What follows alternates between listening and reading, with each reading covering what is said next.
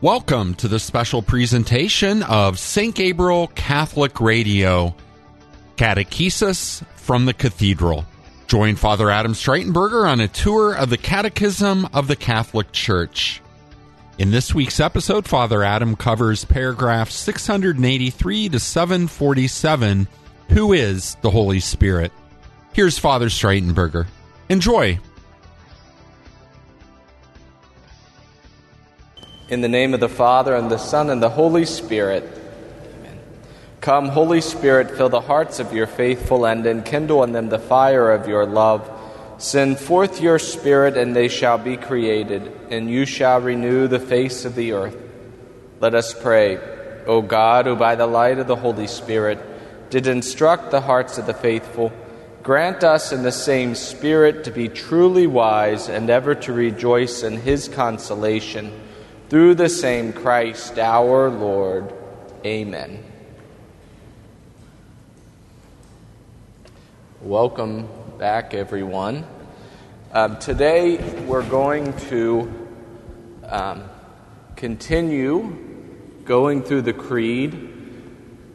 Specifically, we profess today, I believe in the Holy Spirit. I believe in the Holy Spirit. Now, just to review, because it's always kind of good to review over and over and over again, the introduction to the Catechism, which we covered, sets up three actions which serve as a structure for the whole Catechism. The first is man's search for God. The second is that God reaches out to man or reveals himself. And then the third is that man responds. I can't figure out which marker is the good marker and which one isn't. So the third one is man responds. There we go. Now, that threefold action is the structure of the Catechism. So the first one kind of corresponds to the brief intro about man's natural search for God, which is itself a gift from God.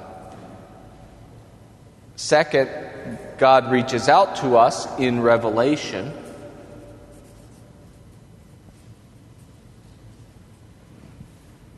And then man's response is really the whole summary of the rest of the Catechism. Now, there are 4 parts of the Catechism. The first part, which we are in right now, kind of corresponds with God's reaching out to man, the content of Revelation, the Creed. The last 3 parts, which deal with the sacraments, which deal with morality, and the last one, which deals with prayer, corresponds to man's response. Now, this is all, hopefully, somewhat of a review. But what's new in this section is, and perhaps we don't realize this, but the Creed itself is a structure for the entirety of the faith. So we can break the Creed down, the Nicene or the Apostles' Creed, into 3 parts. Part A is I believe in the Father. Part B is I believe in the Son. Part C is I believe in the Holy Spirit. Now, as we know, there's more after these. But what the Catechism proposes to us in this section is that the Creed, the part of the Creed on the Father and the Son, corresponds to God's reaching out to us, to the revelation. The section on the Holy Spirit which includes the profession of faith or acknowledgement of the church, of baptism, of the forgiveness of sins, of eternal life, etc., that corresponds to our response. So our profession of the Holy Spirit, to believe in the Holy Spirit, is an acknowledgement of our belief in the church and of the baptism and all those other things that follow. It's sort of a part of our profession of belief in the Holy Spirit. Why? Because the Holy Spirit is the primary agent at work. And our profession of the belief in the Holy Spirit is a summary of the sacraments of morality and of prayer, because it is by means of the Holy Spirit that we are able to respond to God's revelation.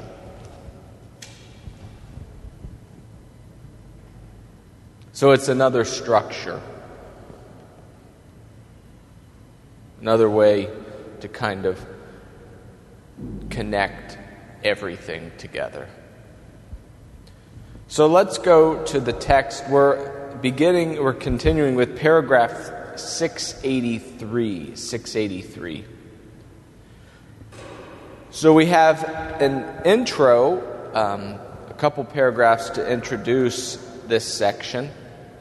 I think 4 points, and really this whole idea of the summary of everything in our profession of the Holy Spirit is in this section. So 683, we're reminded that the knowledge of faith is possible only in the Holy Spirit. To be in touch with Christ, we must first have been touched by the Holy Spirit. He comes to meet us and kindles faith in us. So we've said that man's response to God is faith. The response to revelation is faith.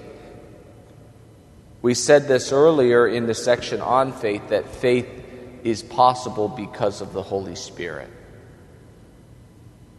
So our response is possible because of the Holy Spirit. Through His grace, the Holy Spirit is the first to awaken faith in us and to communicate a new life.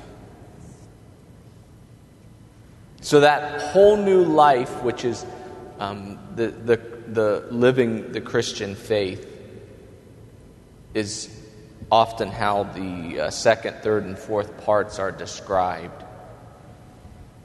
So if the first is the profession of faith, the last 3 parts are the living of the faith. This living of the faith is possible because of the Holy Spirit. To believe in the Holy Spirit is to profess that the Holy Spirit is one of the persons of the Trinity, consubstantial with the Father and the Son. Now, in this section, we will not go through the details of how the Holy Spirit is precisely related to the Father and the Son, how He proceeds from the Father and the Son. We covered that in the section on the Trinity. What we will mainly focus on, what the Catechism mainly focuses on in this section, is what we use this word economic, which means how the Holy Spirit publicly or visibly is at work and manifests Himself. Well, how can a spirit be visible? Well, in the things like the church, the sacraments, these kind of things, in the public ministry of Christ. The external or outward work of the Trinity is what we're going to focus in this section. The internal we've covered before, or what we call the immanent Trinity, we've covered before. The Holy Spirit, as we are told, now the divine plan accomplished in Christ, the firstborn and head of the new creation, is embodied in mankind by the outpouring of the Spirit.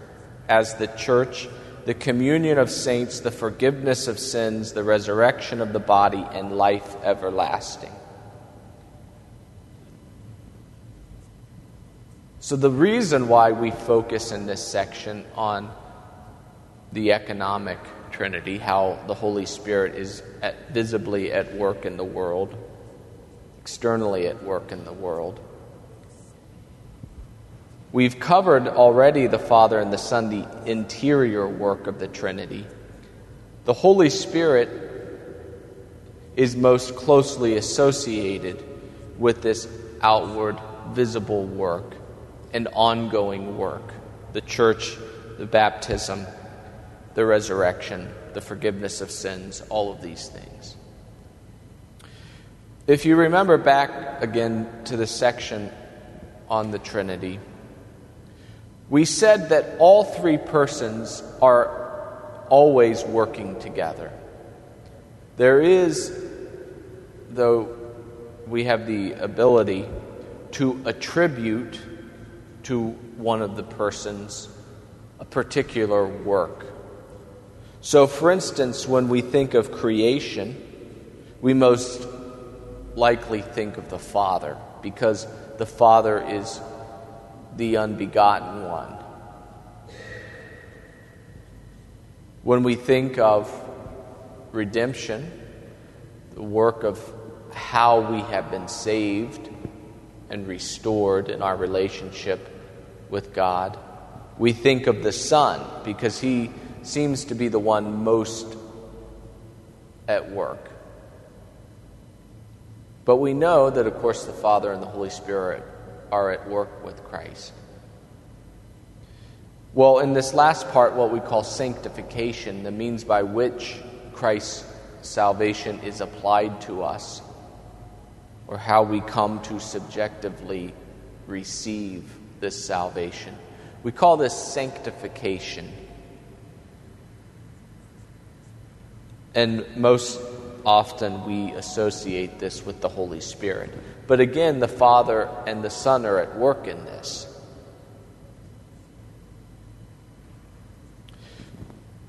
So then the Catechism opens up with a couple more points in paragraph 687 on how the Holy Spirit is at work. We know that the Holy Spirit is at work. We know Him only in the movement by which He reveals the Word to us and disposes us to welcome Him in faith. The Spirit of truth who unveils Christ to us will not speak on His own. You know, I hear it often that the Holy Spirit is sort of the neglected person of the Trinity, that He's somehow neglected. But really, that's in some ways, I mean, He doesn't want to be neglected, but in some ways, He lends Himself to be overlooked.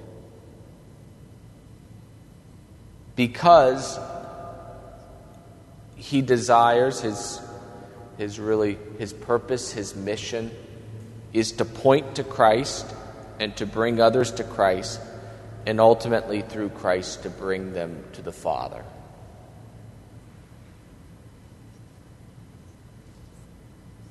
It's sort of like John the Baptist, which we'll see John the Baptist's very intimate relationship with the Holy Spirit later in this section.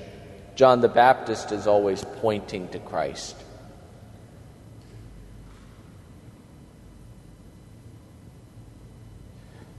Then in 688, we get a really important list of how specifically the Holy Spirit is at work. So in these summary paragraphs, 687 and 688, we're really reminded two things. The Holy Spirit is at work in Christ. And second, the Holy Spirit is at work in the church. The Holy Spirit is at work at Christ, and He's at work in the church. And so how is He at work in the church? First of all, He's at work in the church in the Scriptures, in that he has inspired the sacred Scriptures. We can understand this, first of all, that the Scriptures continue to speak to us because of the Holy Spirit, but also that the writers, in particular of the New Testament, were sons of the church.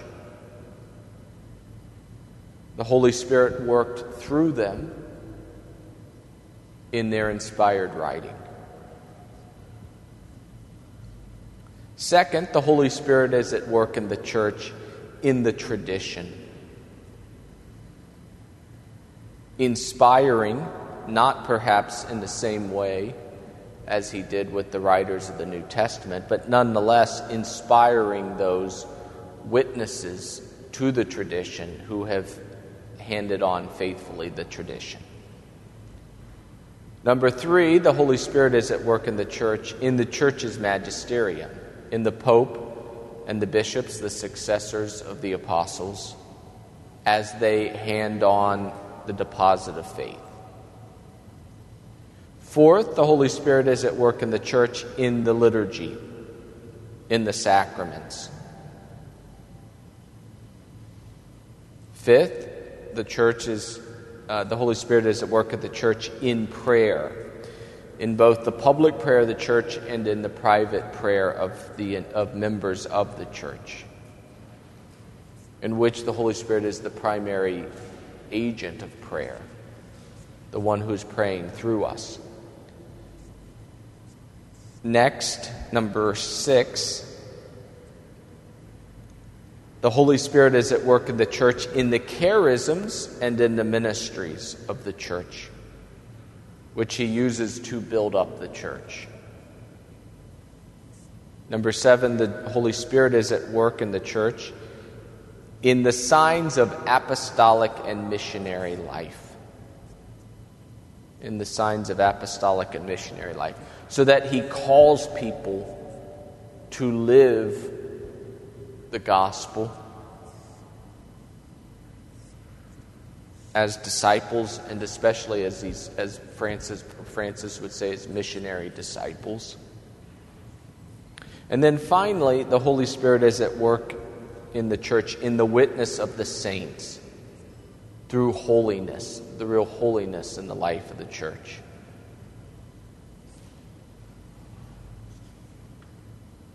So again, the structure of this section is the Spirit is at work in Christ and the Spirit at work in the church. So first, we look at the joint mission of the Son and the Spirit. So the Father sends the Son, and together the Father and Son send the Spirit. But both the Son and the Spirit are sent. We use this word mission, to be sent. From all eternity, the Son and the Spirit are sent. But it also within creation, created history, the Son and the Spirit are sent. And they are sent together. Their missions are intertwined and interconnected. When the Father sends His word, we hear in paragraph 689, He always sends His breath. In their joint mission, the Son and the Holy Spirit are distinct but inseparable. One can't utter a word without breathing. It's impossible. You can't make a noise without breathing. In the same way, the Word and the breath are inseparable. The Son and the Spirit are inseparable. Distinct but inseparable. Jesus is Christ, the Anointed One, because He is anointed by the Spirit. The Spirit is His anointing.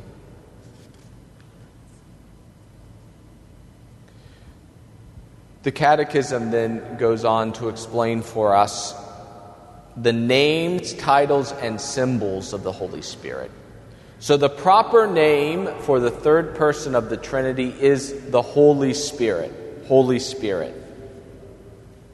And it's important that we include both, Holy and Spirit.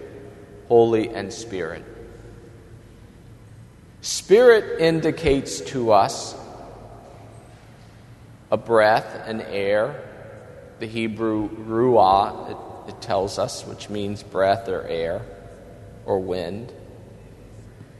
But the idea that the Spirit, this third person, has been breathed by the Father and the Son, breathed out, or spirated, we sometimes say.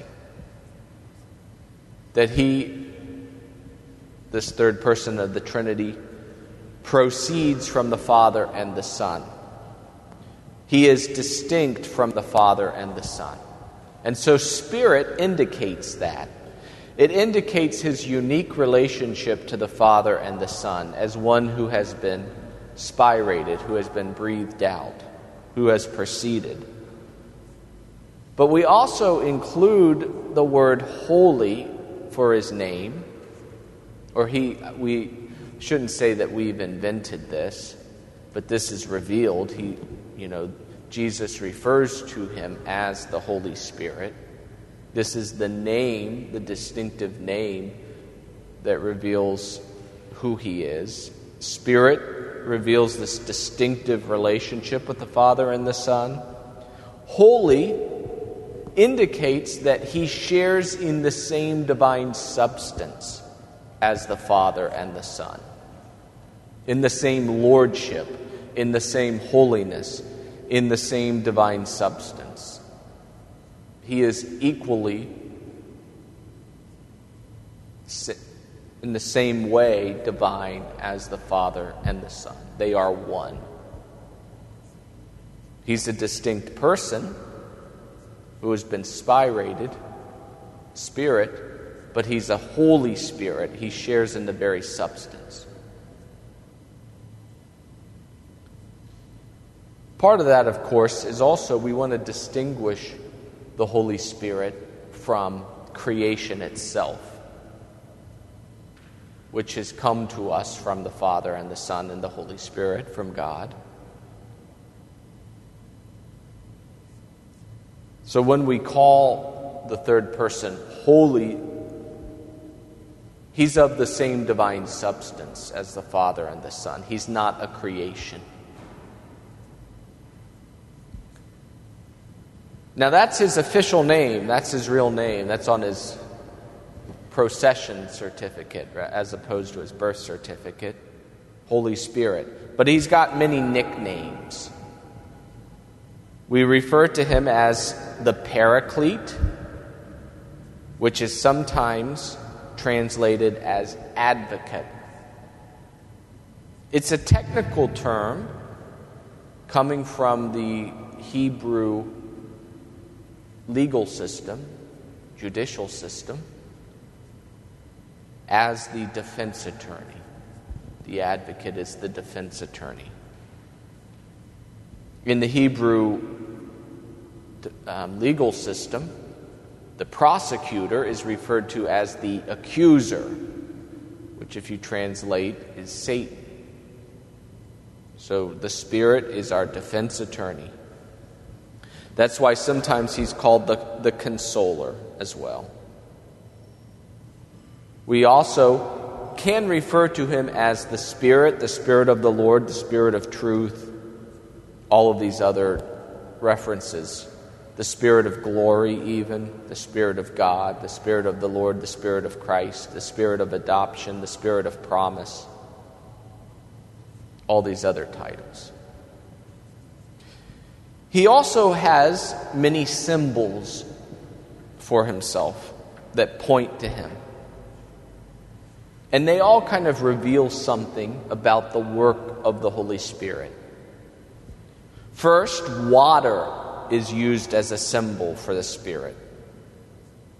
It signifies, of course, his action in baptism. This washing of us in this new life.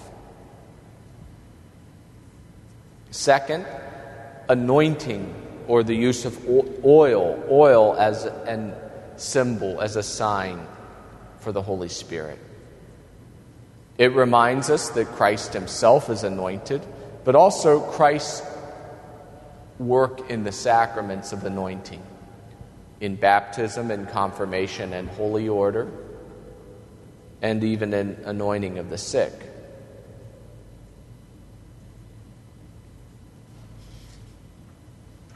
But it also, that anointing, and I emphasize this again, so his work in the sacraments, his work in the life of the church, and his work in the life of Christ.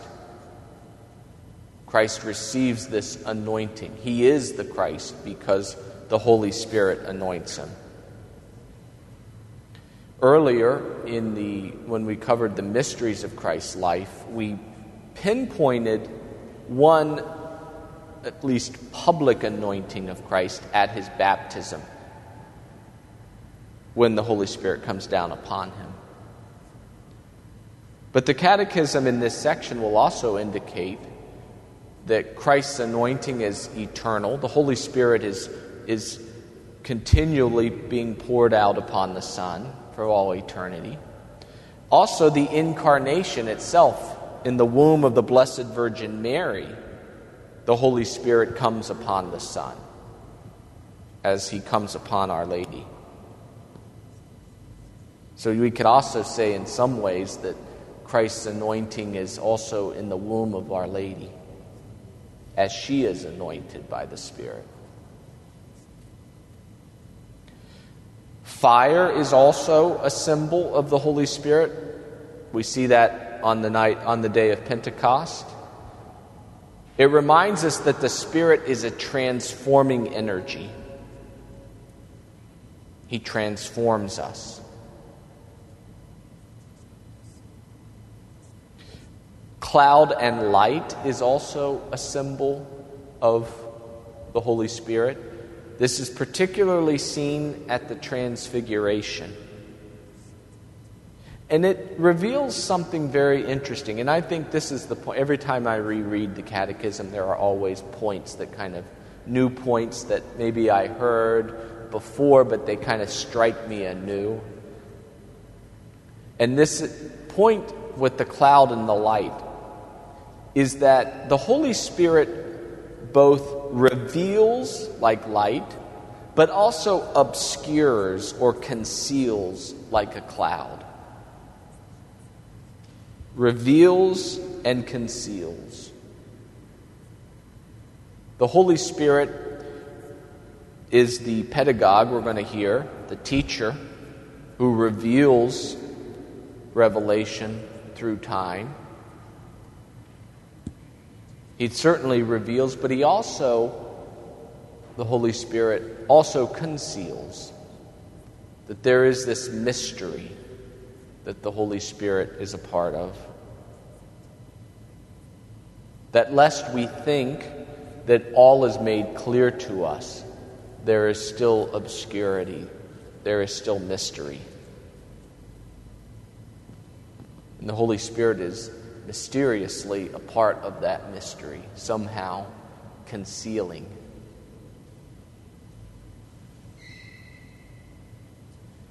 A seal is used. Now, this is not some aquatic mammal as a symbol of the Holy Spirit. What they mean is, like a seal that is pressed upon, a wax seal.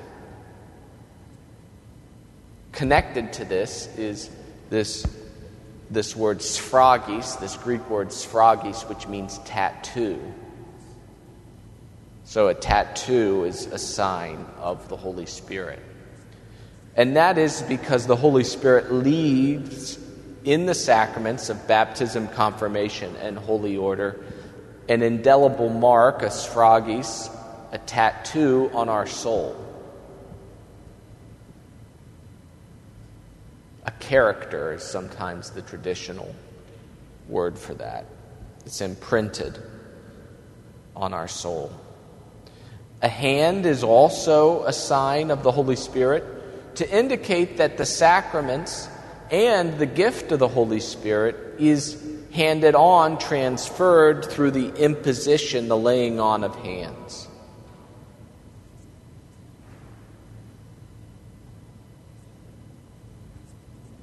The finger is also a sign of the Holy Spirit.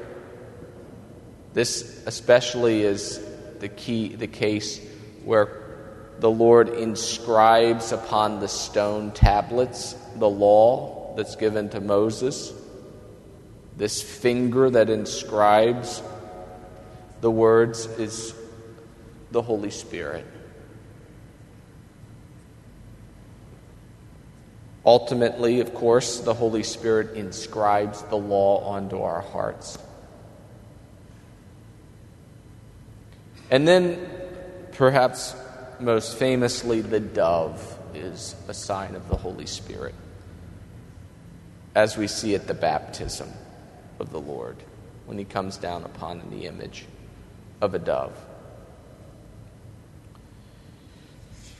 In the next several paragraphs, and by several I mean 702 to 716, the Catechism traces throughout the Old Testament how the Holy Spirit manifested himself or could be seen at work. So we see him at the work of creation, when the Father spoke the word and breathed on the waters, the Son and the Spirit at work in creation with the Father. Paragraph 705 is, I think, a very important paragraph. And it really touches upon an earlier section on the creation of the human person, of man and woman. And it's worth reading. I explained this when we covered those sections, but it's not as clear in those sections as it is here. Of course, we know the Catechism was, even though it's a complete and utter success, it was the product of a committee, which is not usually the case, that committees produce things that are helpful and successful. But it is a product of a committee, and each of the different sections were probably written by different persons, and then a couple general editors tried to connect it all. Some sections deal with topics really well that should have been dealt with at an earlier section. So this one deals with this idea of the human person being created in the image and likeness of God. We hear, disfigured by sin and death, man remains in the image of God, in the image of the Son, but is deprived of the glory of God, of his likeness. The promise made to Abraham inaugurates the economy of salvation, at the culmination of which the Son himself will assume the image and restore it in the Father's likeness by giving it again its glory, the Spirit who is the giver of life. So we're told in Genesis that the human person was made in the image and likeness of God. We covered in detail how the human person is in the image of God, and that even with the fall, we still retain that image. Now, some of those aspects of how we're in the image of God is we have reason, we can know the truth. We have freedom, we can make choices. We have this dignity that cannot be taken from us. We have a certain potential for God, a capacity for God. But what is lost is the likeness. It will be given back to us, the likeness. The image remains, but the likeness is lost. This section identifies the likeness with the glory or with the gift of the Spirit, the giver of life.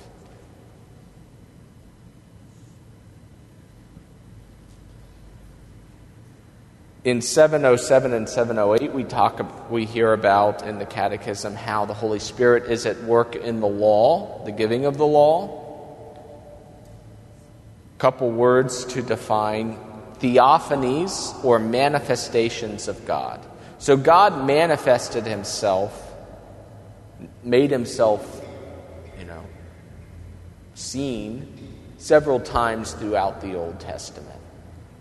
Most especially in the life of Moses, but also in the life of the other prophets. The Spirit is at work in these theophanies. And then also in 708, we hear of this phrase which we've heard before, divine pedagogy. It is the way in which God teaches, which is this slow, gradual revealing of himself. The law is meant to be a tool of this pedagogy. We hear God gave the law as a pedagogue to lead his people towards Christ. But the law's powerlessness to save man, deprived of the divine likeness, along with the growing awareness of sin that it imparts, enkindles a desire for the Holy Spirit. So God gave the law in the Old Testament. Many of the Hebrews tried to faithfully follow it, but were unable to fulfill all of it because they lacked this likeness. They lacked the Holy Spirit. But the Lord gave this law that seemed impossible, that was impossible to fulfill. The Lord gave this law to build in the people of Israel and the people in the world a hunger for the Holy Spirit, for the one who enables us to live the divine life.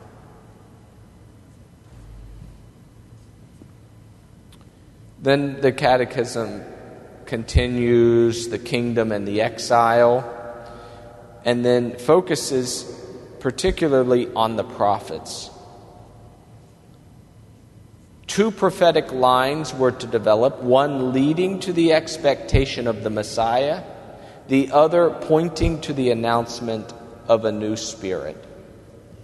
So if we read the prophets, which we should all read at some point in our lives, we're going to see two reoccurring themes if we're reading it with that right sense of Scripture. One, that they're pointing to a Messiah, and second, that they're pointing to a gift of a Spirit. Which, of course, these things are intertwined because the Messiah means the anointed one, and the Spirit is the one who anoints him.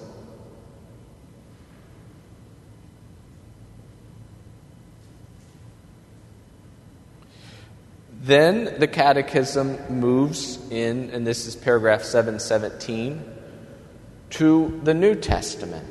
First, by looking at John the Baptist. We're well aware of the testimony that John the Baptist was in some ways anointed by the Holy Spirit from the very beginning, when he was in the womb of Elizabeth. In paragraph 720, again hitting this theme of the Spirit as this divine likeness.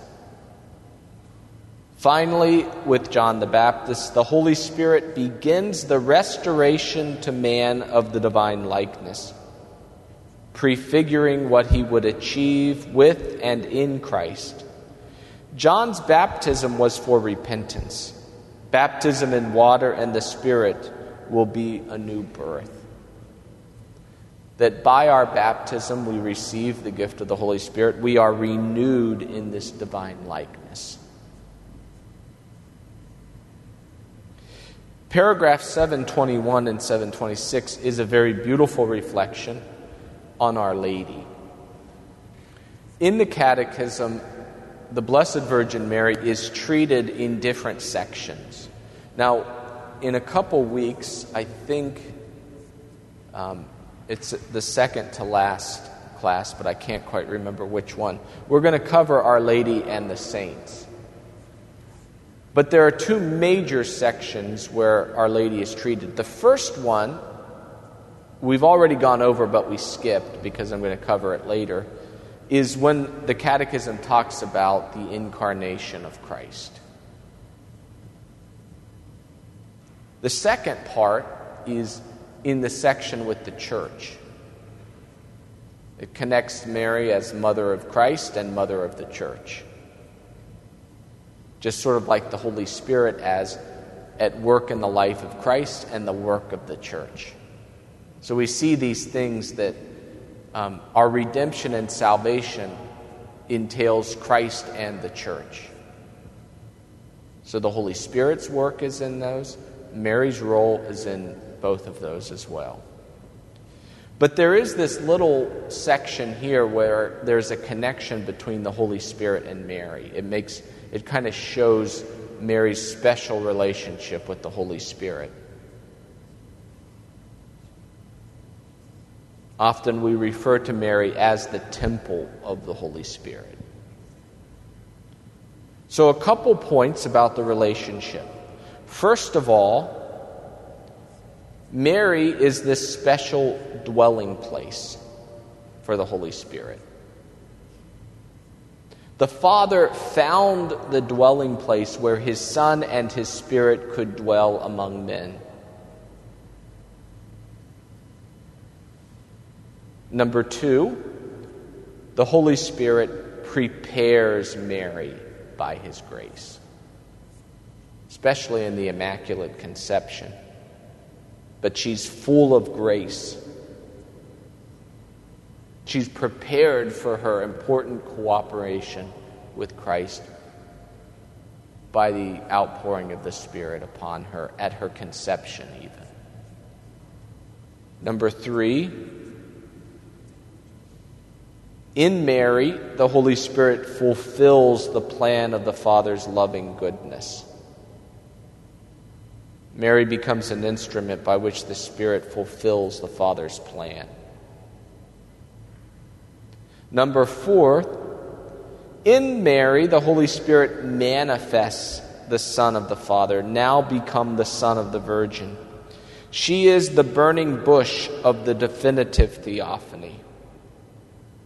The Spirit reveals the Son in giving Him a body through the Blessed Virgin Mary. Just as God was seen in that tree, that bush, that was consumed by fire, was on fire but was not consumed. In the same way, the Son is made visible because the Holy Spirit came upon Mary, and the Son has this body now.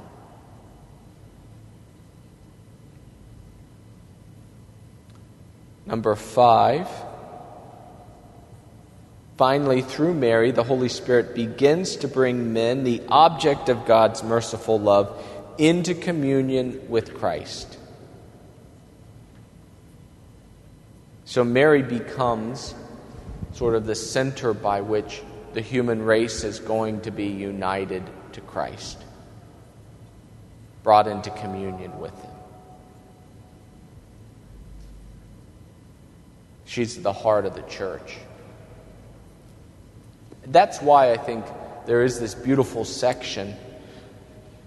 You know, Mary is at work in the life of Christ. She's at work in the life of the church. The Spirit is in the work of the life of Christ. He's at work in the life of the church. And the Spirit and Mary, the Spirit is at work in Mary. And that's this beautiful, beautiful parallel. So there's this lovely structure to the Catechism.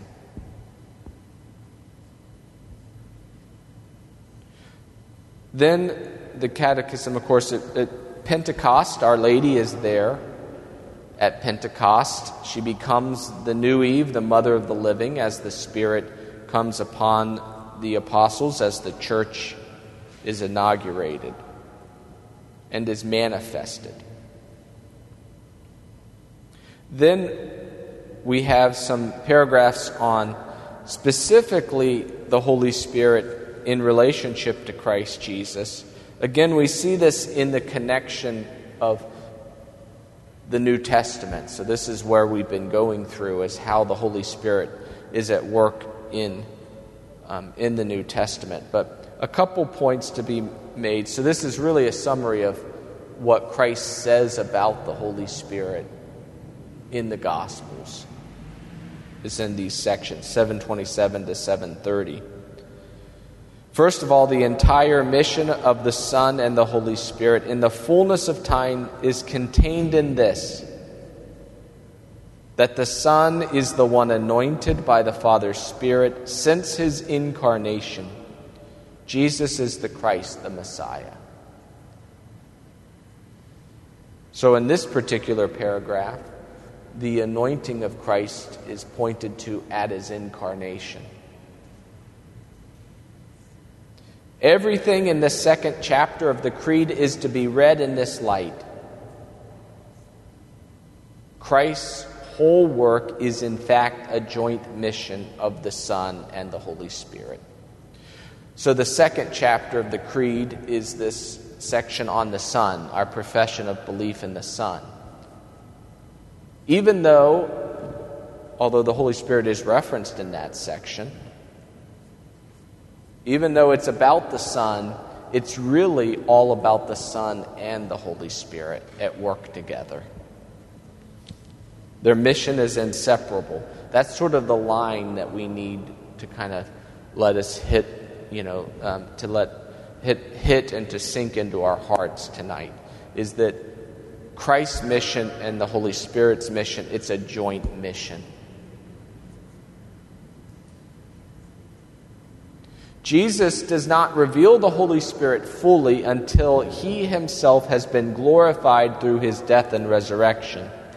Nevertheless, little by little, he alludes to him, even in his teaching. And we see this in many of the episodes of Christ's life. Then, and only then, when the hour had arrived for his glorification, does Jesus promise the coming of the Holy Spirit.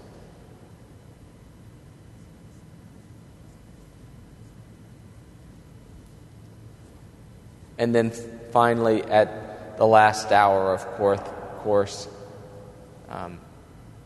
he breathes the Holy Spirit upon the disciples. From this hour onward, the mission of Christ and the church, of Christ and the Spirit, becomes the mission of the church. As the Father has sent me, even so I send you. So this is our bridge right now. This is the bridge. The Spirit is at work in the life of Christ. The Spirit is at work in the life of the church. How is it? Well, because the Spirit and Christ's mission is the same. It's a joint mission. This then, therefore, is inherited by the church. The church receives this mission.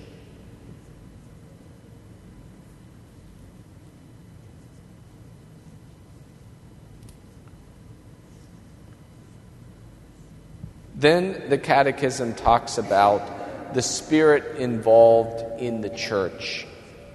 And even we hear in the last days. So we saw the Holy Spirit at work in the Old Testament, the Holy Spirit at work in the New Testament now, the Holy Spirit at work in the life of the church. There's a mention of Pentecost, and then the Holy Spirit as God's gift. A couple important points, four important points corresponding to the four paragraphs. How is the Holy Spirit God's gift to us? First of all, as God is love, the Holy Spirit is the first gift of love, which might also be said as this divine life. Second, the Holy Spirit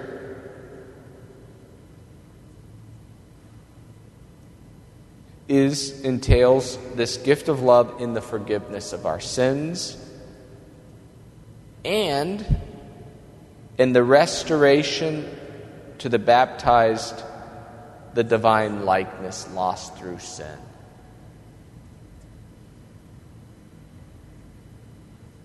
So first, the Holy Spirit is the gift of God's love. Second, the gift of the forgiveness of our sins and restoration to divine likeness. Third, the Holy Spirit is a gift in the pledge or the first fruits of our inheritance, especially this charity. And then finally, fourth, the Holy Spirit is a gift to us, God's gift to us, specifically in those fruits of the Spirit: love, joy, peace, patience, kindness, goodness, faithfulness, gentleness, self-control. Galatians 5:22 through 23. So the Spirit is a gift to us with all these different dimensions. As we said, Christ's mission and the Holy Spirit's mission is one, and it becomes the one mission of the church. The mission of Christ and the Holy Spirit is brought to completion in the church, which is the body of Christ and the temple of the Holy Spirit. As such, so the reason why the Holy Spirit's mission is connected to the church is because the church is the body of Christ. Now, we're going to talk about the church in the next couple classes. And we're going to, I think, come to a deeper understanding of the church as the body of Christ. But what we might understand that is the church is how Christ continues to be present in history. And just as the Spirit was at work with Christ in his public ministry and in his life, the Holy Spirit is also joining in the mission of Christ's historic presence in the world, in the church. And how does this happen? A couple points in 737. The Spirit prepares men and goes out to them with his grace in order to draw them to Christ and to the church. So the Spirit moves people, it opens their hearts up to come to Christ and the church. Second, the Spirit manifests the risen Lord to them, gives them understanding. Number 3, the Holy Spirit makes present the mystery of Christ, especially, supremely in the Eucharist. And through that, fourthly, the Spirit brings us into communion with God. This is why we say that the primary agent of evangelization is the Holy Spirit. He is the primary agent of evangelization because he opens people's hearts, he manifests the message, he makes Christ present to them, especially in the sacraments, and he draws them into communion with God. Thus, the church's mission is not an addition to that of Christ and the Holy Spirit, but is its sacrament. In her whole being and in all her members, the church is sent to announce, bear witness, make present, and spread the mystery of the communion of the Holy Spirit.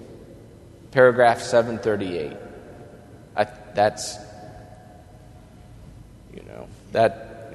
We should put that somewhere. Paint it on the wall. Put it on a sign. And you know what? That brings us to the end. Because the Holy Spirit is the anointing of Christ, it is Christ who, as the head of the body, pours the Spirit among his members to nourish, heal, and organize them in their mutual functions and to give them life.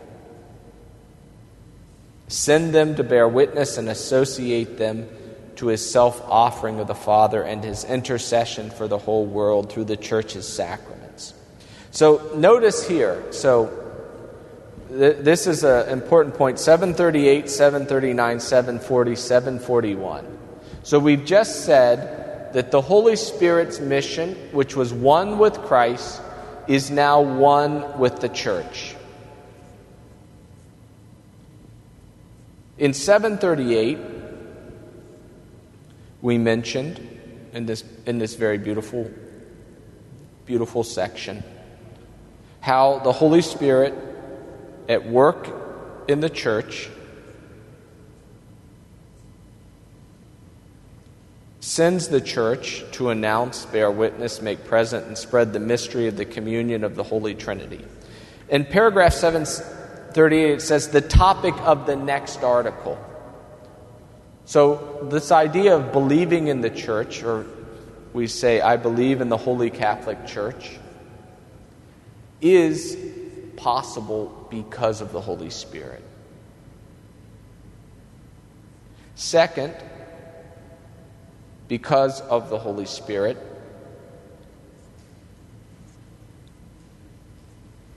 Christ is made present, nourishes, heals, and organizes His people, which is done through the sacraments. He sanctifies us through the sacraments.